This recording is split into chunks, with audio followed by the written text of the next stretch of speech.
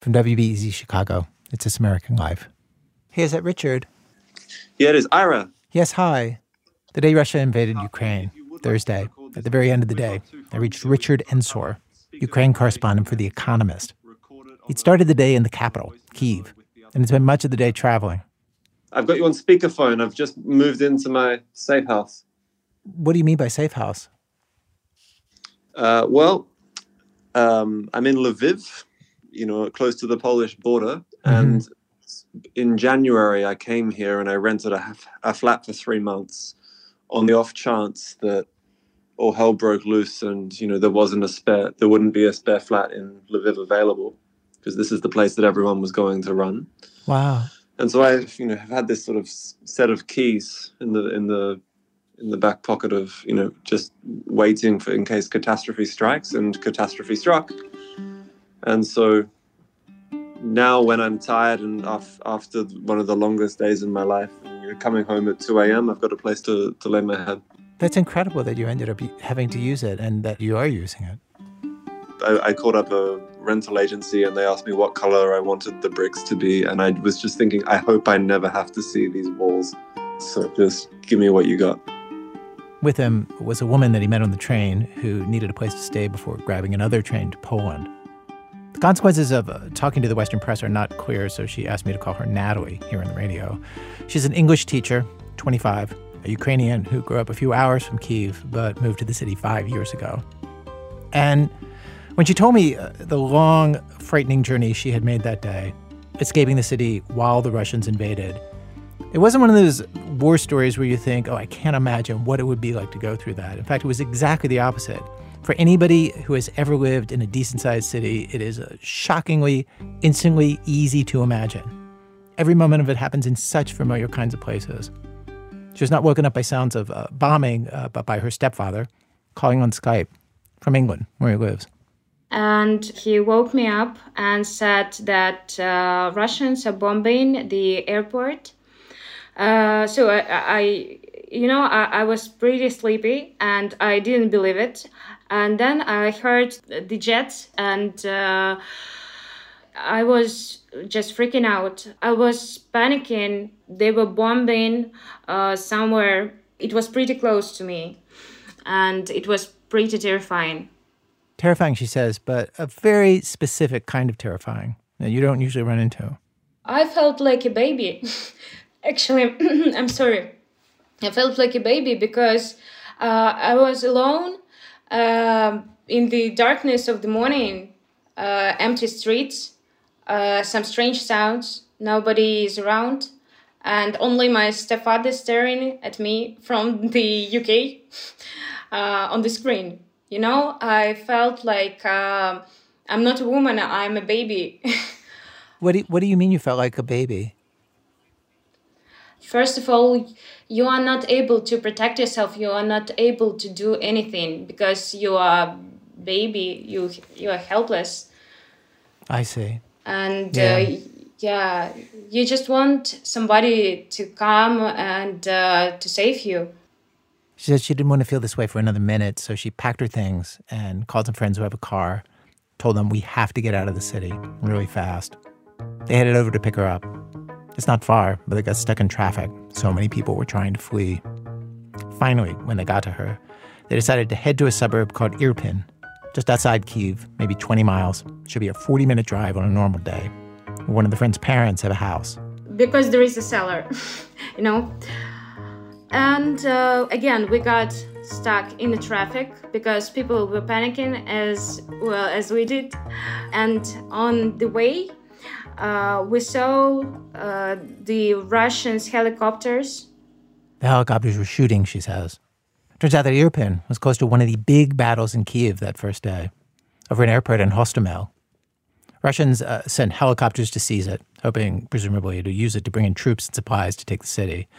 At one point during the day, it was reported that they had captured the airport. Then later, that Ukrainian soldiers surrounded them and took it back. At this point, the Russians seemed to have it again.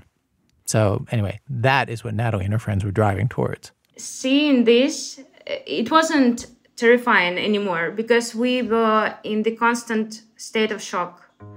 We were just staring at it. just staring. And we were just trying to save our lives. That's it. They got to the friend's house, the one with the cellar, took a look around. They were so close to all this fighting, and Natalie decided this isn't right. She was going to turn around. She was going to undo everything she had spent the morning doing, go back to Kyiv, where she'd just come from, and try to get a train from there to the border, which would mean leaving a place where at least there would be some shelter and heading into who knows what. It's hard to decide. Because everybody was saying, no, stay, you just have to stay. But I was listening to my inner voice. I was just, I needed to get to Poland to get out the country, or at least to west of Ukraine. We were afraid that maybe the borders will be closed soon. It is my point of view. When you move, you stay alive. It is my point of view. I just, I'm also pretty anxious, and I just feel better when I'm doing something. When I'm on the move, that means like I'm protecting myself. One guy decided to go with her, somebody who she had never met before that day, but who seemed like a rational guy. She said you want to stick with rational people in emergency situations. Their friends drove them to the train station, a local train. They could take them back to Kyiv. And when they arrived in Kyiv, they hoped to take the subway, but Kyiv subways were closed because they include these stations that are deep underground that double as bomb shelters, and that's what they were being used for. And we had to walk. And we were pretty close to the area where military was. Sorry, I cannot name it exactly because I was just busy running. Were you literally running? Let's say jogging. They finally get to the train station with trains that could take them west to the border. They had no tickets. It was mobbed. Natalie had money ready in case she needed to bribe somebody to get on a train, but it was such a moment of solidarity. The conductors just let people on without tickets. Richard, the Economist correspondent, was on that train with her, and he told me he had never been in a refugee situation with so many cats. He said it felt like everybody on the train brought their cat. 8 hours later, she was halfway across the country, 300 miles away, in Lviv, far from the fighting. Anything actually may happen, and everything is changing so fast. Like, it was just 2 days ago, she told me. She did a photo shoot with a friend in the center of Kyiv. It was sunny, blue sky. She bought me some flowers, tulips or something, and we were just enjoying having coffee. And now I am almost refugee.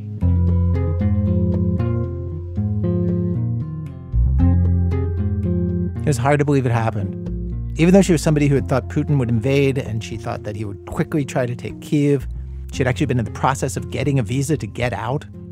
But she said most people didn't believe that, told themselves it wasn't happening. It is like a little lie to yourself to feel safer. I got back on the line with Richard from The Economist. He's actually talked to lots of Ukrainians about this and pointed out that the country's media and its president for weeks have been saying nothing is going to happen. Putin was just posturing. And unless you read the foreign press, you probably wouldn't believe Putin was going to invade. Also, he says, the first thing that any Ukrainian will tell you is that their country has been at war for 8 years. And so the idea that this or that Russian battalion coming near their border suddenly means that an invasion is likely. They'll say the invasion happened in 2014. 2014 is when the Russian military took Crimea from Ukraine, and pro-Russian separatists in 2 Ukrainian territories seceded from the country. And there have been all manner of different false alarms and ceasefires coming and going, threats, crazy rhetoric since then.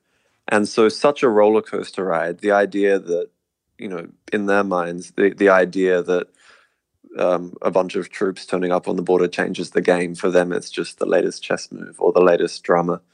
And a lot of people have worked out a great recipe for happiness, which is just turning off the timeline and not reading any of this. What did you see 3 months ago that convinced you that this might happen and you got an apartment on the other side of the country? Well, the thing that really worried me was it wasn't any troop movements. It was the negotiations. On December the 17th, Russia unveiled a list of demands, and you read these demands and you start to say, oh my God, they don't care. Because they're asking for things that they know they can't get. And the only kind of person who conducts those kinds of negotiations is someone who doesn't really care whether the negotiations succeed or fail. And when I saw that, that's when I realized they're just going through the motions. You know, they're not serious about these negotiations, but they are serious about the troops on the border. It's so crazy, though. You have an entire country with millions of people who basically just have to guess what one man is going to do. Yeah, and maybe more than just an entire country, maybe a whole world. Today in our program, we have an episode of our show that we put together back in 2017 about that man, Vladimir Putin. At the time, it was inspired by news that had people guessing what his intentions were and what he was thinking. We wanted to understand him better. And there's one story we found that's Act 1 of today's show that I have to admit I've been thinking about for weeks as Putin amassed troops around the Ukrainian border. It's this story about whether he came to power in 1999 by killing a few hundred innocent Russians. So we have that. If you haven't heard it, you really should. And more, including what do Russians think of him? Stay with us.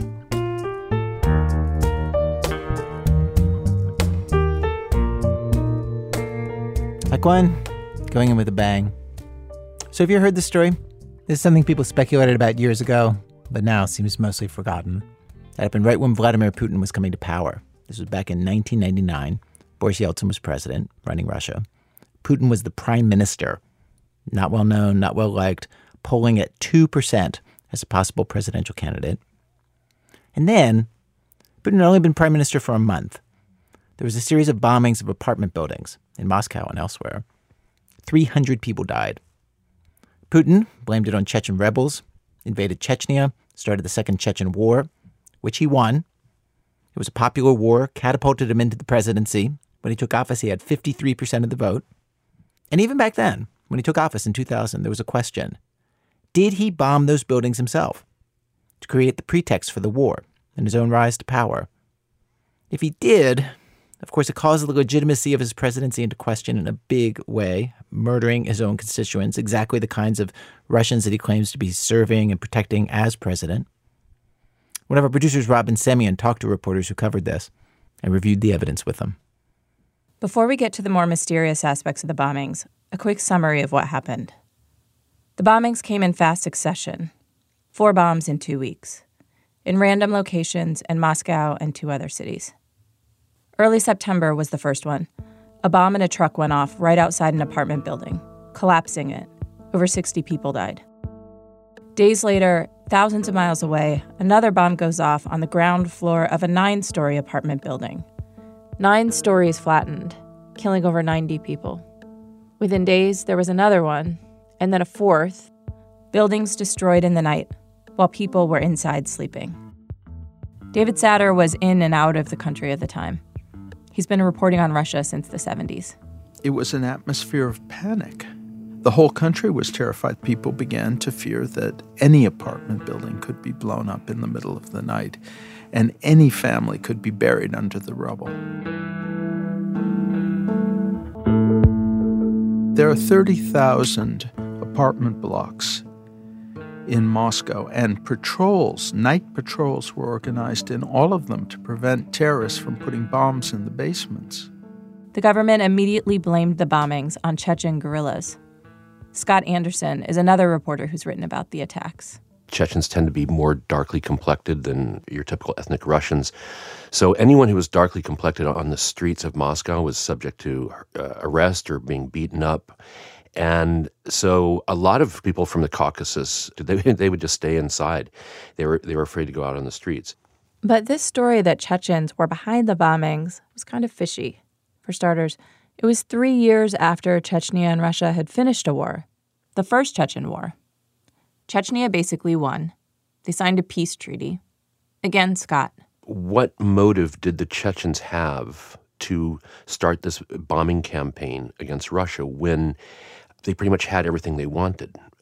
There was no reason to fight the Russians at this point. Right, they'd won the war, effectively. That's right. They had won the war. So why commit acts of terror that were big enough to start another war? And just logistically, it would have been hard to pull off. Even in 1999, Russia was a very heavily policed state. And so certainly by after like the second or third bombing, there were police checkpoints all over, certainly all over Moscow, all over major Russian cities. So the idea of these bombers moving around, and these are kind of crude explosives. They're very heavy, 50-kilo sacks of explosives you need to haul around. So you need a car. So you're going through checkpoints, and with the whole hysteria against Chechens, certainly anybody who was, again, darkly complected going through a checkpoint was going to be thoroughly searched. Even some people in the government questioned the official account. David Satter was in Moscow right after the bombings. And a friend who had good connections told David there were people in the security services who suspected the FSB, that's the modern version of the KGB basically, might be behind the bombings. So David asked to meet some of those guys in person, and they agreed. But this was such a dangerous idea. They wanted to make sure they weren't caught, so they had this very private conversation in a very public place in the center of Moscow. I don't want to give away too many details, but I was in a store of some sort, in a building not far from the Bolshoi Theater. And people coming and going, but we didn't give any indication what we were talking about. Just a couple of men standing there talking about something. The agents didn't have proof, but some things just didn't add up. For example, the simple fact that the buildings were blown up with hexagon, which is a very, very powerful explosive that's used to top off artillery shells, and is available only in one factory in Russia, which is tightly guarded by the FSB. It's also at military bases. But how would terrorists get hexagen at all, the agent said, let alone drive big quantities of it around Russia unchecked? When you heard this stuff, were you thinking these arguments were convincing, or were you also thinking, well... I wasn't completely convinced that this was a government provocation. But what convinced me was the bomb that did not go off, the fifth bomb. The fifth bomb, in yet another city, Ryazan. And this is where the story about the Chechens seems to really fall apart, and where the story gets truly strange.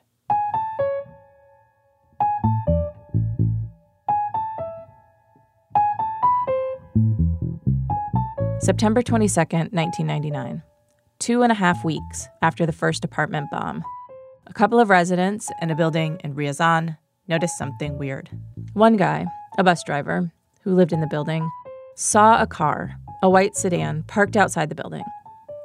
Maura Reynolds was a foreign correspondent for the LA Times back then, living in Moscow. She talked to the guy, who told her the license plates on the car didn't look right. They had a local city code on them for Ryazan, the number 62. But he told Maura, when he looked closer, he saw that the number... It had been written on. It had been drawn on by hand. It didn't look like it was stamped into the metal license plate. Like with a Sharpie or something? Yeah, like a magic marker on a piece of paper taped over the license plate. Oh. And that was immediately like something that kind of, he thought, huh? So he calls the police. In the meantime, 2 men get out of the car. And start carrying heavy sacks of something into the building's basement. The people jump back in the car, they take off. That's Scott Anderson again. The local police show up. They went down into the basement and came running back up saying, it's a bomb, it's a bomb. Ryazan is essentially sealed off within hours. Thousands and thousands of soldiers and police cordon off the city, and they begin this massive dragnet for these 2 men and a woman who's in the car also. Local FSB start combing through evidence. A detonator was found in the basement. Here's a TV news clip from then, from a documentary about the bombings called Disbelief. The reporter says, the sacks were discovered by police. The sacks were taken to a lab that concluded the contents were hexagen, the same explosive used to blow up the other buildings. the stuff that supposedly only the FSB and military had access to.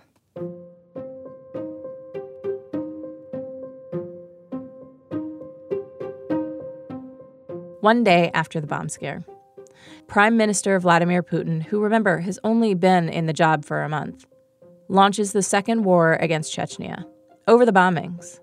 He says, quote, "The question is closed once and for all. We will pursue the terrorists everywhere. If they are in an airport, then in an airport. And forgive me, if we catch them in the crapper, then we'll rub them out in the crapper," unquote.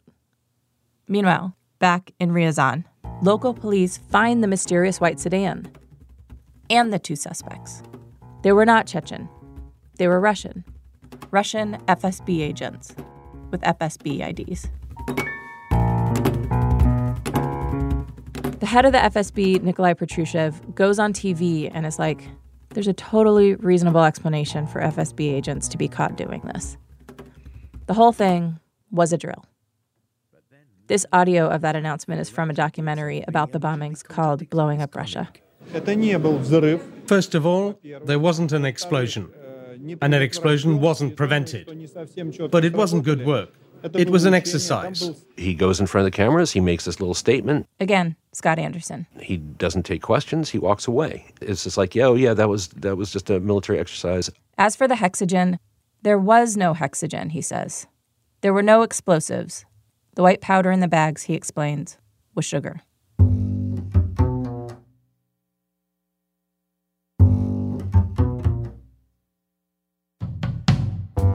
Maura Reynolds talked to people who lived in the apartment building in Ryazan back then. She says people were angry, and they thought their own government had tried to kill them. Though, of course, since this was Russia, they wouldn't say it quite that way. What they would say over and over again was in the form of a question. Whose interests were served by this? Who had something to gain? It doesn't make sense, but who had something to gain? Would you ask them, who do you think? Yeah. And what would people say? Who else? The government. But let me say that some weren't willing to go to say that out loud. You know, they would say who had something to gain, and then there would be a pause, and, you know, they would raise their eyebrows. And I would say, who do you think? And they'd say, who do you think? At the time, there was still something of a free press. People could speak out and did. This is tape from a TV special on an independent channel, the NTV network, which has since been taken over by the state. The special is like a talk show with a host, some FSB higher-ups, and people from the building who are pretty mad. Again, this comes from the documentary Disbelief. He's saying, the people of Ryazan and many other towns just do not believe all these stories. I'm sitting here and just cannot believe the story the FSB is telling. I myself am a military officer. I was a senior officer for 28 years. I was in charge of countless exercises. What these generals are claiming about this so-called exercise, I just can't believe my ears. All of this unfolds very quickly. Putin becomes prime minister in August. The bombings are in September. The war starts in September also. Putin is the public face of the war, and it's going well. This is when his popularity soars.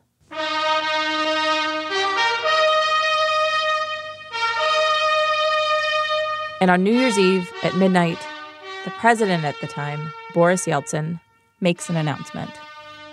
Дорогие россияне, на пороге новый 1900... Boris Yeltsin announces, completes a shocking announcement that he's going to retire. He's going to resign the presidency, effective immediately. He names Vladimir Putin acting president. Putin's very first act, his very first presidential decree, is to stop all corruption investigations into Boris Yeltsin. These investigations have been going on. The elections are supposed to be in June. Instead, he moves them up to March, which gives opposition parties very little time to organize. And then he wins the presidency outright in March. So in this incredibly short period, about 8 months, he goes from being a complete unknown to being the president of Russia.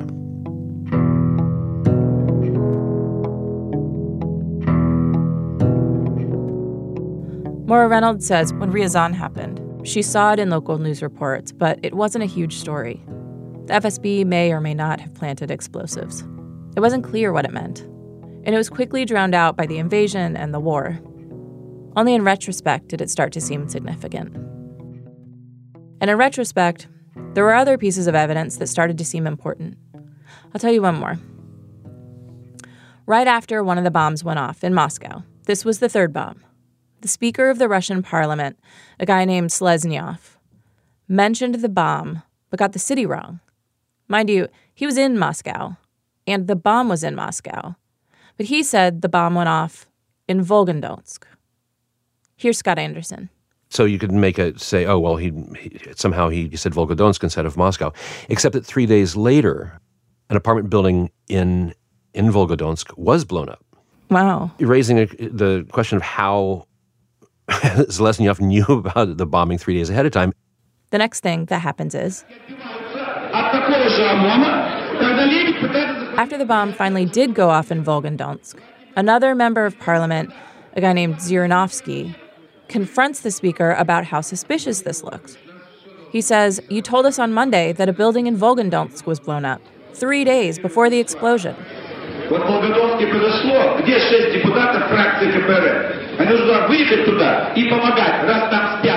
Zhirinovsky calls the act monstrous and says he'll try to keep the speaker from being reelected, but he's hard to hear because they keep cutting his microphone off. Someone calls Zhirinovsky a scumbag, and then a scoundrel who deserves to be shot. Finally, Zhirinovsky turns around, walks away, and gets hit in the back with a folder of papers.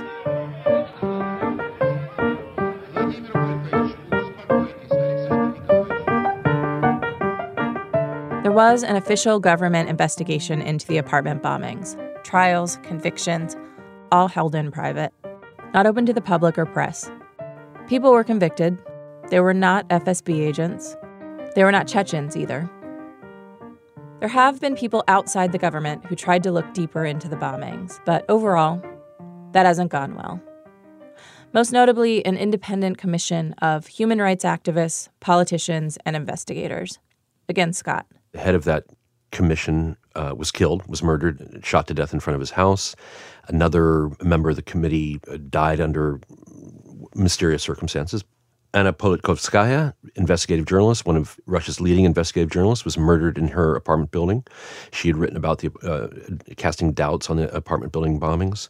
And, of course, Alexander Litvinenko came out publicly accusing the Putin regime of doing the apartment building bombings. He is poisoned with polonium in London in 2006 and dies. Radioactive poison, polonium-210, slipped into his tea. A British investigation determined 2 FSB agents had killed Litvinenko and that Putin had likely signed off on it.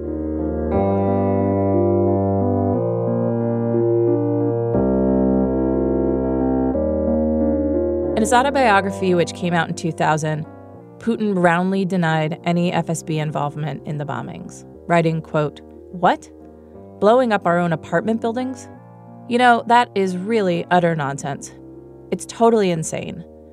No one in the Russian special services would be capable of such a crime against his own people," unquote. David Satter has been researching this since it happened and has written 2 books about it. He's convinced the story went like this. Before the bombings, even before Putin came to power, Boris Yeltsin and his administration were plagued with corruption investigations. He worried they could eventually point to him and his family, especially if some other party or someone unsympathetic to him became president. So he looked to appoint a prime minister who he could trust. He fired 2 other guys in just 3 months before landing on Putin. Then he and Putin together had the apartments blown up as the pretext to go to war. And, in the patriotic glow, to install Putin and quash the corruption investigations. Scott and Maura aren't so sure. For Maura, when it comes to the bombings, she gets that something was done by design and that it appears to be for political purposes. But as for who was behind the bombings, exactly, she can't tell. mean, if you ask me what I think, I have to say, to this day, I do not know.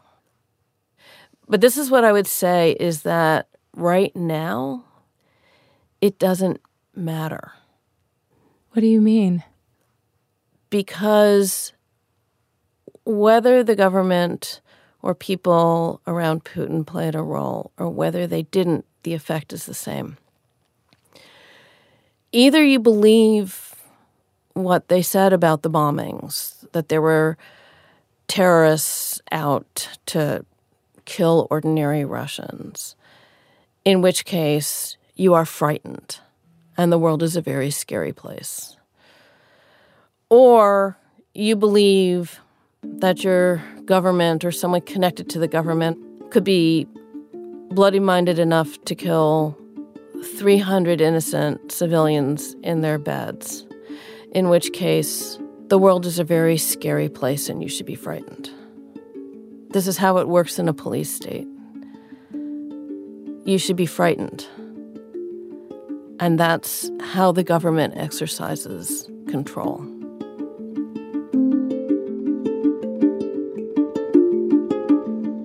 It's been nearly 2 decades since the bombings. And I wanted to know, what do people in Russia think about them? Putin is still their president. How big a deal are they? Are people walking around wondering if their president came to power by killing hundreds of Russian citizens? So I interviewed 4 people who live in Moscow. None of them said they were big supporters of Putin. 3 of the 4 had heard the rumor that he was behind the bombings. None of them believed it, or wanted to believe it. I can't know the truth, so I can't say, a 42-year-old screenwriter told me. A 22-year-old student I talked to said she didn't want to know if it was true. As for Ryazan, only one of the 4, a telecommunications specialist, had heard anything about Ryazan. The sacks of sugar, any of that. He knew all the details, though, read a book about it. And he believes Ryazan was an FSB drill. The one person who'd never heard the story that Putin might be behind the bombings was Yulia, a 40-year-old lawyer. Это не обсуждается ни в средствах массовой информации, ни в семьях. It's just not something that people discuss. The media doesn't say anything about it. The families don't talk to each other about this, and friends don't talk about this to each other. Does it just seem like old news? Абсолютно. Yes, absolutely. So I ran through all the facts with her, all the evidence that Putin might be behind the bombings. She said she didn't care. Does it sound like a ridiculous theory? I asked. Yes, she said. Most likely. Some ridiculous theory. Robin Semyon.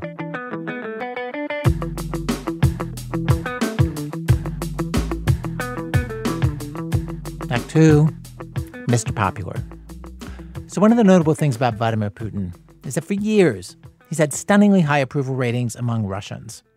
In January and early February of this year, as tensions rose with Ukraine, his approval numbers rose with them to 71% from the 60s. And back in 2017, when we first broadcast today's program, the press was reporting that his approval ratings were something like 84%, which for a U.S. president, that would be just like unthinkable. And we wondered, is that real at all, that 84%? Or is that from some, institution controlled by Putin? So back then we asked Charles Maynes to look into this for us. He is now NPR's Moscow correspondent. Well, it is real. I mean, these are real polls where large numbers of real people really do answer questions. Russia has 2 big polling firms that are essentially state-sponsored and one that's independent.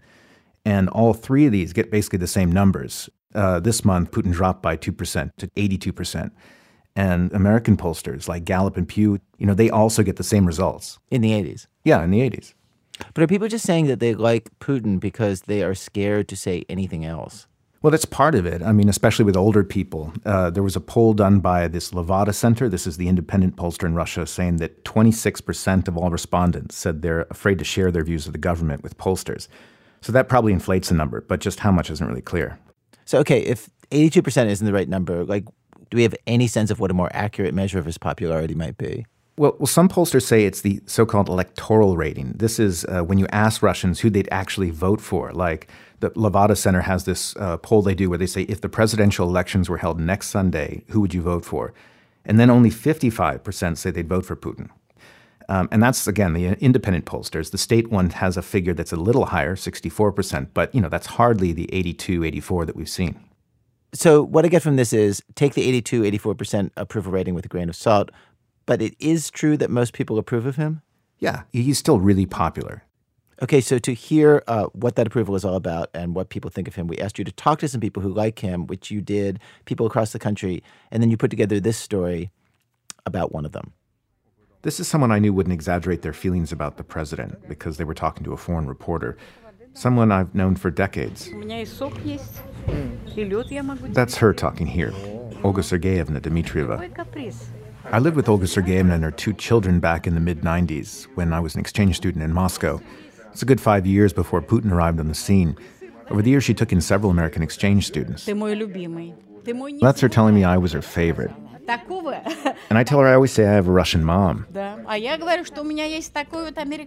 She says I always say I have an American son, who I don't see as much as I like. We took the tram to her apartment building through the neighborhood I lived in with her family back in the 90s. And she started pointing out all these changes. A new playground, new stores. And just by the new museum, they're building a community pool.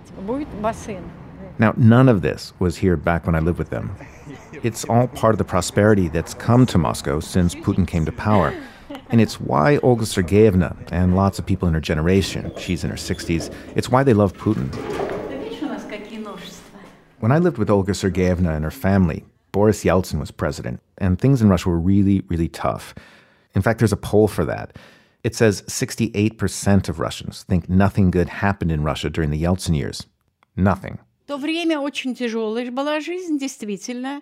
Sergeyevna says life was hard back then.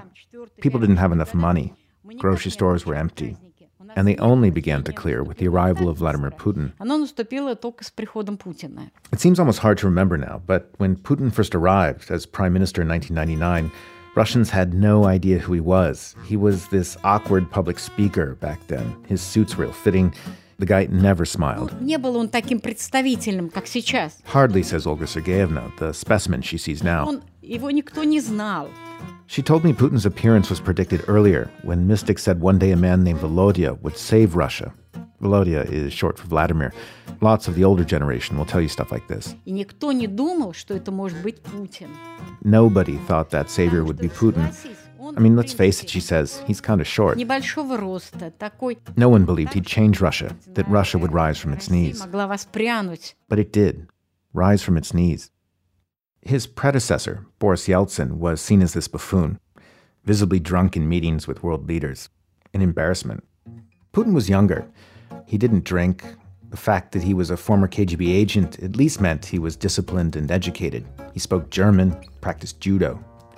And he brought an end to the chaos of the Yeltsin years, during which the ruble had collapsed several times. The government was constantly reshuffled, and a few insiders, the so-called oligarchs, became billionaires, while most everyone else lost their savings.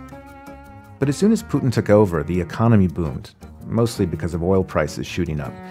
And soon he exiled or arrested oligarchs who'd been running the country behind the scenes. A lot of people talk about how Putin saved Russia. Если брать относительно 1994 года и 2017 год, это небо и земля. If you compare 1994 and 2017, Olga Sergeyevna says, the difference is night and day. Мы никак не отмечали праздники. In 1994, 95, we didn't celebrate holidays. Nobody was in a festive mood. The theaters were all closed because nobody went. Nobody had money. Но я не знаю, я, например, живу стабильно, да? У меня есть работа. Under Putin, she says, she lives a comfortable life. Has a job, can afford to travel, can go out to eat or to the theater. Я могу позволить себе что-то. It's hard to overstate how important this is. During Putin's first decade in power, Russians had never lived better, particularly in the bigger cities. People like Olga Sergeyevna became part of something that was happening for the first time ever in Russia, the emergence of a middle class. Over time, this economic miracle turned Putin into sort of a folk hero. There's the side of him we know in America, the guy flying jets or riding horses shirtless. But in Russia, he's cultivated this image that he's frugal, lives modestly, works all the time. A political analyst told me Putin's seen as the only one who can fix anything or improve people's lives, the one who keeps corrupt bureaucrats in check. He's the good czar. For Olga Sergeyevna, it wasn't just that Putin made the country better, it was that he could do no wrong. I love Putin. Why? Люблю. Because he's smart, intelligent, cultured, athletic, she says. He's even a musician, plays and sings. I asked her if there's anything he can't do. Her response? He can't cook, but he doesn't need to. Finally, I said, come on, isn't there anything you don't like about him? Anything at all? Нет, нет, нет, нет, no! While we were talking, Olga Sergeyevna brought me over to her computer and started scrolling through her Facebook page. She subscribes to a Putin feed just to see what he's up to. And her feed is filled with pictures of him. Putin snarling, Putin laughing. Doesn't he look like a benevolent lord, she says? I just want to point out here that Olga Sergeyevna doesn't work for the government or Putin's United Russia Party. She's an accountant. She has been for decades, with a daughter who lives in London and a son who works for an American tech company. One of the things Olga Sergeyevna likes best is that Putin stands up to the West. And this is a big thing for Russians. As Putin likes to say, when they curse me in the West, it means I'm doing the right thing.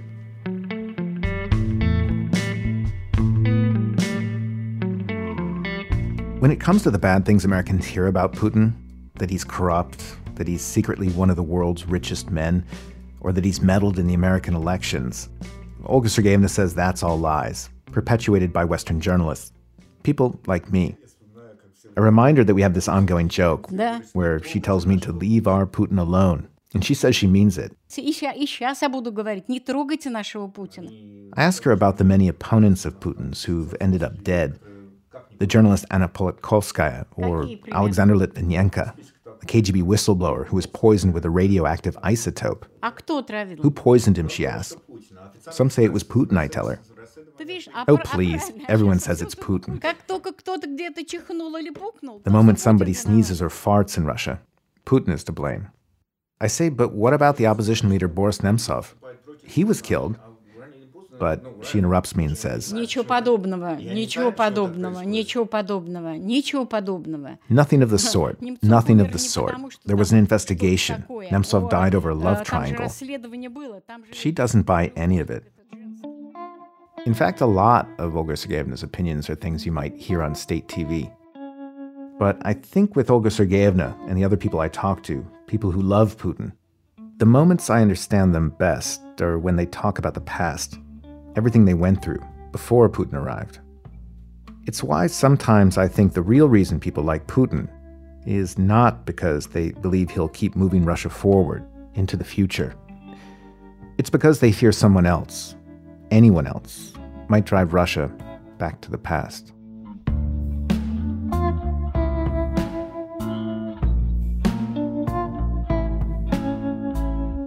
Charles Maines in Moscow. This past week, he phoned Olga the day that Moscow invaded Ukraine to find out what she thought. She thinks Putin made the right call, that he was going in to help the separatists in eastern Ukraine who've declared themselves independent of Ukraine and pro-Moscow. She believes Ukrainian authorities were going to attack people in that territory with arms they got from the United States. The president of Ukraine, Zelensky, she told Charles he's a clown. Biden's a dope. Putin, still the smartest of the pack. Coming up, another reason Russians see Putin the way they do. We get to know the disinformation mastermind who reshaped the world of Russian politics into what it is now. That is in a minute from Chicago Public Radio when our program continues. It's This American Life. I'm Ira Glass. Today's program, The Other Mr. President, stories of Vladimir Putin and those around him. We've arrived at Act 3 of our program, Act 3. Maybe pay a little attention to the man behind the curtain. There's a quote that we heard while we were working on today's program back in 2017 from a writer named Peter Pomerantsev. He said that if the old Soviet Union was 75% violence, 25% propaganda, in today's Russia, those numbers are reversed. It's 25% violence and 75% propaganda. And propaganda was radically reinvented under Vladimir Putin, its tactics and its methods. But this one political operative, Sean Cole explains. The operative's name is Vladislav Surkov. He was Putin's deputy of chief for more than a decade, starting in 1999. In Russia, he's what's referred to as a political technologist. But those are a dime a dozen. At the top of his powers, Surkov had a much more ominous, if unofficial, title. He was known as a gray cardinal. He doesn't look like a shadowy mastermind. He sort of resembles Rowan Atkinson, the actor who played Mr. Bean, except handsomer. And he actually doesn't manage propaganda at the Kremlin anymore. But the methods he invented to manipulate people and information, I've even heard them called artistic. See, in the Soviet era, the country was run by the Communist Party, and the propagandists pumped out literally the party line and tried to suppress all other opposing messages. And then the Iron Curtain fell, a whole bunch of new political parties were created, and it was the messy early stages of a real democracy, with parties bickering and vying for power. And then when Putin became president, I'm obviously skipping over a lot here, his right-hand man Surkov helped solidify the Kremlin's power by putting together this party called United Russia, which gained majority in parliament and backed Putin. And then, instead of tamping down the opposition like the old days, Surkov built a new system where there was opposition, but he dictated what the opposition stood for. You do not allow political parties to create their own agendas. You just write these agendas for them. This is Vasily Gatov. He's been a very high-level player in Russian media for nearly 20 years. These days, he's a visiting fellow at the Annenberg Center on Communication, Leadership, and Policy. Well, we decide one of our parties is left party with some sort of communism, another party is Euro-socialist, and the third party is deep conservative, kind of evangelicals, and the fourth party would be sort of liberal radicals. And that's what Surkov actually constructed. And he created whole new political parties and wrote their agendas. For example, he created a party called Spravedlivaya Rossiya, Just Russia. Just Russia. That was it was a political cadaver. Are you saying cadaver like a corpse? Cadaver like a cadaver. I mean, like Frankenstein. Frankenstein, yeah. Got it. Created from some sort of pieces of socialists, labor activists, more pro-government type of labor unions. He also decided that he cannot allow any grassroots activities which would not be vetted by Kremlin. So he decided that he will create also youth movements and write agenda for them. And he also tried to do the same thing with NGOs, like political NGOs or those that control elections, transparency, or expose corruption, sort of writing agendas for every one of them in the Kremlin. It's like directing a movie in a way. Absolutely. I would even provide you with a very funny hypothesis. In 2001, I think, Russia has been invaded by reality shows, things like Survivor, Big Brother, and he was amazed how scripting can improve even those likely spontaneous interactions between people. And I know that he was very good friend with all the producers of this reality shows, and actually, I think he was once even present at the filming of the Russian version of Survivor. No way. Yeah. And he's like, if they can do that on TV, sort of fake reality in TV, maybe we can fake reality in reality. In a way, yeah.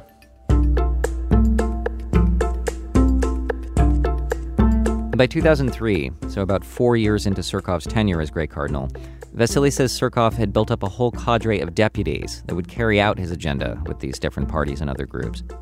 I asked Vasily for an example of how all this worked, and he told me what everybody told me when I asked for specifics. He said, it's not like I was in the room with him. I don't know exactly what he said to whom, nor when. He did tell me about this one case that he heard about from someone who worked with Surkov. In 2004, Vladimir Putin decided that governors shouldn't be elected anymore. They should be appointed by him. It's a long story, but at first, every other political party besides Putin's was against the idea, genuinely against it. But then Surkov manipulated them over to his side. It helped that he controlled their funding and the number of seats they got in the Duma. And then the parties went through this whole drawn-out public drama, which had all the trappings of democracy. The bill's submitted, there are arguments for and against it, protests around the country, people announce they've changed their minds. There were several votes, and finally, after 3 months, it passes. All of this, Vasily says, was scripted by Surkov's people. The name you hear for all these techniques is managed democracy. Surkov uses the phrase sovereign democracy. I suggested to one person I talked to that managed democracy sounds like a contradiction in terms. He said exactly. It just means there's no democracy.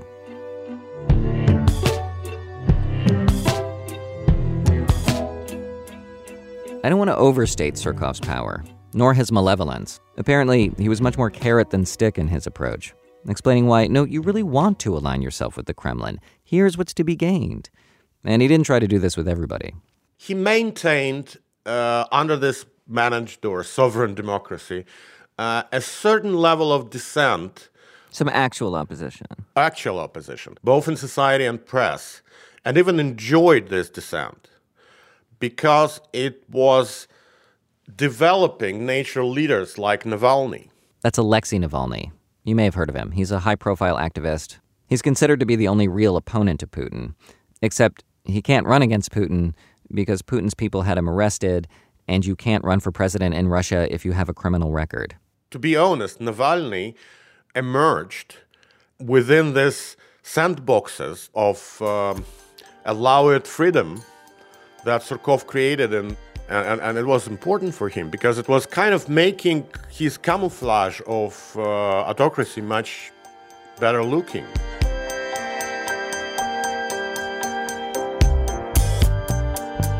The more you hear about Surkov the man, the more it makes you understand how his whole Truman Show theatrical directing of society developed. He has all of these opposing factions inside of him, too, all working in an unlikely but perfect concert together. Back in the early 90s, he was a PR guy, designing ads for the richest oligarch in Russia. At that point, Surkov said he wanted to be like, quote, the hero in Pretty Woman. He meant the Richard Gere character. But he's also a huge fan of the anti-bureaucracy gay Buddhist beat poet Allen Ginsberg. This is Surkov reciting Ginsberg's poem Sunflower Sutra, from memory. And you, there, standing before me in the sunset, and all your glory in your form, a perfect beauty of a sunflower. You might be able to tell that Surkov studied theater, but he got kicked out of the Moscow Institute of Culture after a fistfight, reportedly. He's written lyrics for a Russian band called Agatha Christie, and so you marry PR and art and performance, plus his time at Russia's main state TV network, Channel 1. Managed democracy was just the natural culmination. He was kind of entertaining himself. Again, Vasily Gatov. It was really funny for him to make these things happen, to achieve certain results and sort of creative building of reality. Again, as I said, it's a very much Big Brother type of scripting. He means the reality show Big Brother. I mean, you need to create a conflict, and this conflict will create the conflict, and then we just rule it out, and people will vote, and that would be fun. Besides which, he could totally get away with it. Because not only was he good at it, but in Surkov's time as Great Cardinal, not very many people were paying attention. At this moment, people were absolutely uninterested in politics because Russia had a natural economic growth of about 9% a year, and the ruble was kind of taking strength, credit was extremely cheap, the country was booming. I mean, it's easy to build autocracy when country is booming because nobody cares about politics. Right. And I think Surkov was enjoying this moment because he was not only kind of a shadow cardinal, but he actually was openly cardinaling the situation. That is, after a certain point, he wouldn't take very many pains to hide what he was doing. Which I can imagine the feeling. Here he is carrying off all of these feats of manipulation in secret. You'd think he'd want a little credit. On this point, there was a moment when Surkov seemed to be showing his cards a little bit, deliberately. It's a story that Peter Pomerantsev likes to tell. He's the journalist that Ira quoted earlier. Peter used to work in reality TV in Russia, and he's written a lot about Surkov. This liberal blogger, liberal photo blogger, he had a very, very popular blog, took some photos of the office. Of Surkov's office. Yeah. He was there to photograph an official meeting, but he said on his blog that he was much more interested in what was in the office. And that's where you have the phones on his desk with the names of all the opposition political parties. Like, literally, there's a whole mess of phones, and on one of them in particular, next to the numbers, there's a bank of buttons labeled Mironov, Zhirinovsky, Zyuganov, all heads of parties. And you have the portrait of the photo of Tupac Shakur next to, like, Machiavelli or something. Yes, Tupac Shakur the rapper. It's actually next to a picture of Barack Obama. And at the time, everyone was like, oh my God, wow, we've got to see inside Surkov's office. And then many years later, when everybody realized that Surkov had been funding this liberal blogger, everyone was like, oh my God, he leaked that. He wanted us to feel his power, you know? And he wanted to create an atmosphere where you can never really tell what's true anymore. So everything is suspect.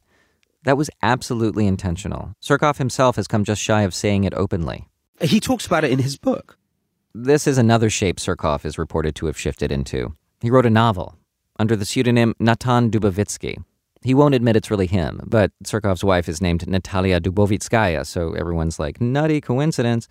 The book's called Almost Zero, or Close to Zero. It's about a PR guy who grew up in the sticks, like Surkov did, moved to Moscow to hang out with bohemian artists, like Surkov did, and is now embroiled in the seedy, murderous underworld of illegal book publishing and distribution. Oh, and it's got an English subtitle, Gangsta Fiction. In any case, Peter says there are these really telling passages in which the hero realizes, oh, wait, everything's made up. Language, politics, every ideology, everything's fake. I can see through it all. It's an epic kind of cynicism. It's not cynicism as in like, oh, I don't believe in anything, but almost like, oh my God, I've burst through, you know, the shallow shells of morality and ideology and belief. It's like I'm seeing behind the Matrix kind of a thing. Yeah, exactly. Very much. The Matrix was a super popular film in Russia. I bet.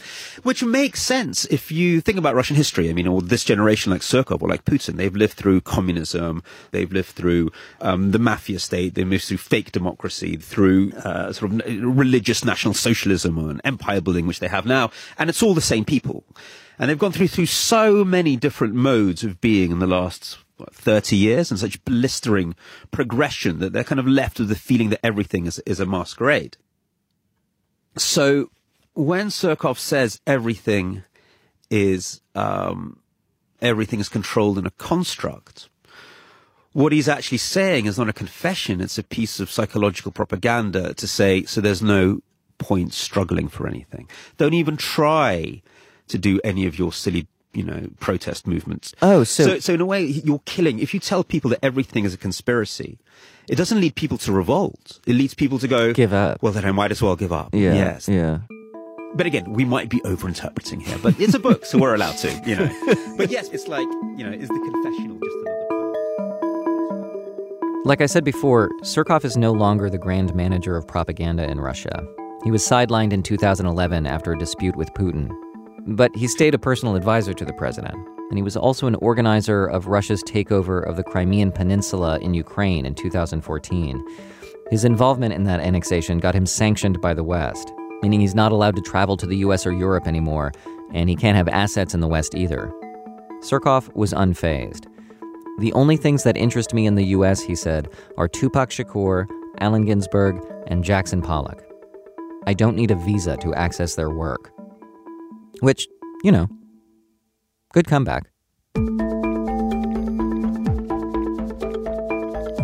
John Cole is one of the producers of our show.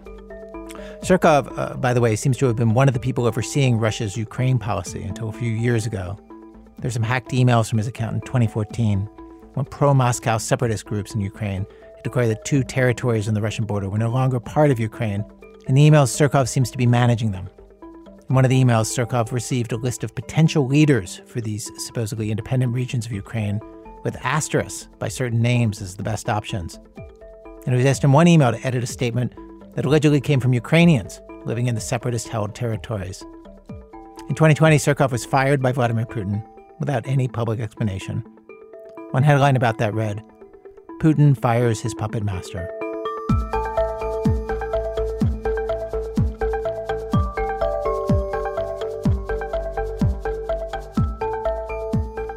Act 4, a matter of principle. Let's talk about the people in Russia who don't like Vladimir Putin. There have been protests against the invasion of Ukraine across Russia, in Moscow, St. Petersburg, other cities. A group that monitors the protests, OVD Info, said that in just the first 2 days since the invasion, over 1,800 protesters were arrested in 60 Russian cities. Back in 2017, when we first broadcast today's program, there were protests all over the country organized by Putin's most prominent critic, the charismatic opposition leader Alexei Navalny, about government corruption.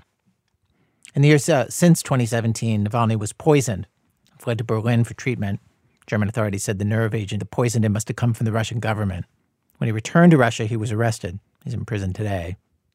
But in 2017, he was turning out huge crowds of young people who showed up because of these great videos that he'd do online about the issues.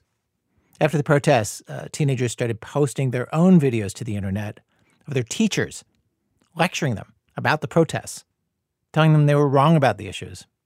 And the kids arguing back. You know, you were called in for a lecture by your principal. You think that very idea of your principal lecturing you on the subject of protest is either unjust or absurd or funny or whatever. And so you film it and post it, just like I think, a lot of 16, 17-year-olds might be tempted to do anywhere. Joshua Yaffa is a correspondent for The New Yorker magazine in Moscow. And he wrote about one of these videos that was filmed in the provincial town of Bryansk, 200 miles from Moscow. Apparently, there was a student there who tried to enlist other kids to go to the protests, which led to their principal and homeroom teacher to talk to them, which they filmed. It's obvious that it was filmed surreptitiously. You see a lot of the desk in front of you and kind of half cut off shots of the school principal in front of a chalkboard. Okay, and I should say that most of it is just completely black. You see nothing and you hear sound. Mm. And then occasionally the camera sort of bops up.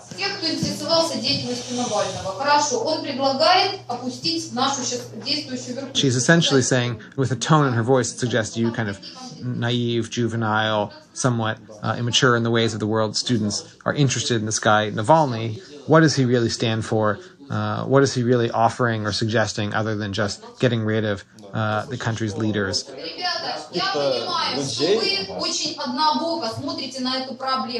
The principal says, guys, I can see that you're looking at this problem one-sidedly and that you lack range in your political view. You see Navalny, you watch his video, and boom, you believe it all. When you wrote about this recording in The New Yorker, you described her tone as hectoring and frustrated. I would say that that's really the most interesting or striking thing about the whole video to me, which is, to me, it sounds like Kira Petrovna, the principal, is experiencing something between confusion, exasperation, anger. I think she's really at a loss. She doesn't understand them maybe in the same way that, 5 years ago, 7 years ago, there was something more shared between her and her students. At one point, she starts defending Vladimir Putin, saying you can't blame him for the bad economy. That's because of the sanctions that the European Union and the United States imposed on Russia. And she says on the world stage, in foreign policy, he's doing a great job, which the students challenge. The student is asking the principal, okay, so what is our foreign policy? America is against us, Europe is against us. And the principal says, okay, well, why is that? What's the reason? And the student, without thinking, says, well, that's because of Crimea. We took it. And the principal, responding with some surprise or indignation, says, well, and so was that bad? Because in most of Russia, it's seen as like a patriotic thing to have taken Crimea. Yeah, but the annexation of Crimea is incredibly popular. It's widely perceived to have been a good thing, basically. And then the homeroom teacher jumps in and argues with the kids over Crimea. The teacher says, did we really take Crimea? Didn't they vote and choose to become part of Russia? The kids correctly point out, yes, Russia did take Crimea, and the sanctions were the result. Soon the conversation turns to the fighting in eastern Ukraine. Russia officially denies that its soldiers are there. But all kinds of evidence has come out proving that this is untrue. And the principal is essentially trying to blame the crisis in Ukraine on America Let me read exactly what she says, because it's so aggressive. She says, "Kid, you haven't read anything about this, and you don't know a thing. You've got some very superficial knowledge here." What started this whole conflict? Maybe it was because America stuck its nose in, and then they start to argue. Right, and the student asks somewhat mockingly of the principal, "Did you see American troops in Ukraine?" Вы видели войска там американские в Украине? And the principal says, "Did you see Russian troops in Ukraine?" And this is this moment where the student reveals just this like basic, elementary, kind of non-ideological, factual knowledge. And the student just says, "Yes." Да. There are videos going around. And then comes really maybe my favorite line, "You have no idea."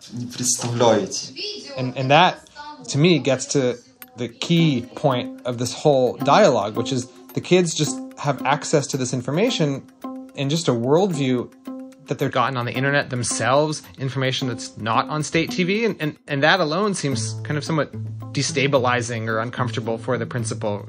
The kids don't watch TV the way older Russians do. The principal tells them, okay, you don't remember how bad it was here before Putin. The country was in chaos. People had to carry guns and knives. And this is when I was in college. When she says this, and when she parrots talking points that you might hear on Russian state TV, she seems totally sincere.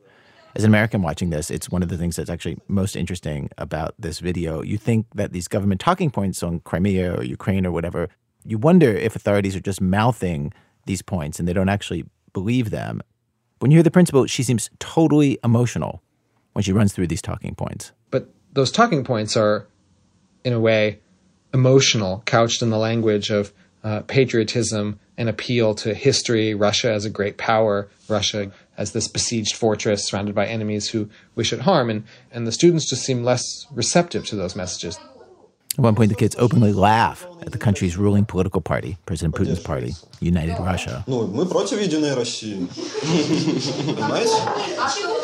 We're against United Russia, the kids sang. The student asks everybody to raise their hands who is against United Russia, and then you get the sense, this part is dark in the video, you get the sense that lots of hands are going up. Кто против Единой России? Поднимите руку, пожалуйста. Саня. Ну-ка, ну. This is one of the things that's interesting to me about this, is because I feel like we read about how the Russian government sort of floods the zone in their own country with all kinds of misinformation and disinformation to make people feel that Putin is doing a great job. And here it seems like you have like a bunch of kids who just seem utterly immune to it.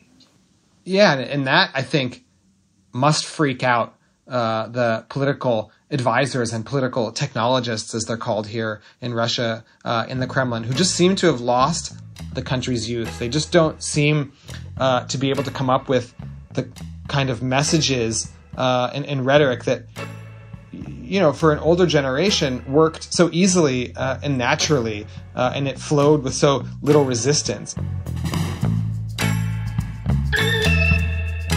Joshua Jaffa of The New Yorker magazine in Moscow.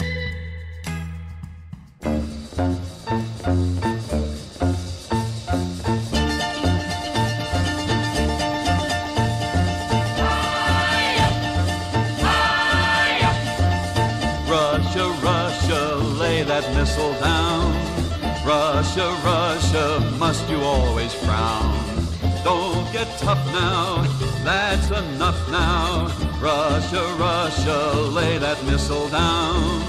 Russia, Russia, love that samovar.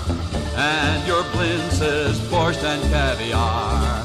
And your music, and your dancing. Russia, Russia, lay that missile down. Well, the original version of today's program back in 2017 was produced by Jonathan Menjivar. Our update of the program today was produced by Chris Benderev and David Kestenbaum, with help from Mike Comite, Catherine Raimondo, Michelle Navarro, Stowe Nelson, and Matt Tierney. Special thanks today to Alyssa Salpova, Oleg Krishtal, Dan Charles, Christopher Miller, Tanya Lokat, Mika Golubovsky, John Earl, Robin Hessman, Max Posterufkin, Matvey Kulikov, Andrew Wilson, Arkady Ostrovsky, Christopher Chivis, Radio Free Europe, Radio Liberty, John Dunlap, Yuri Felstinsky, Andrei Nekrasov, Anastasia Anischenko, Ramzia Politsi, Nelly Niesipova, Nikolai Zlobin, and Alexei Kovalev. Our translation of the Russian student video was done by the website Global Voices. Our website, thisamericanlife.org, This American Life is delivered to public radio stations by PRX, the Public Radio Exchange. Thanks as always to our program's co-founder, Mr. Trey Malatia. Obviously, like so many public figures, people ask him all the time, did he ever meet with Russian officials during the transition to Donald Trump's presidency? Нет, нет, нет, нет, no. I'm Ira Glass. Back next week with more stories of This American Life.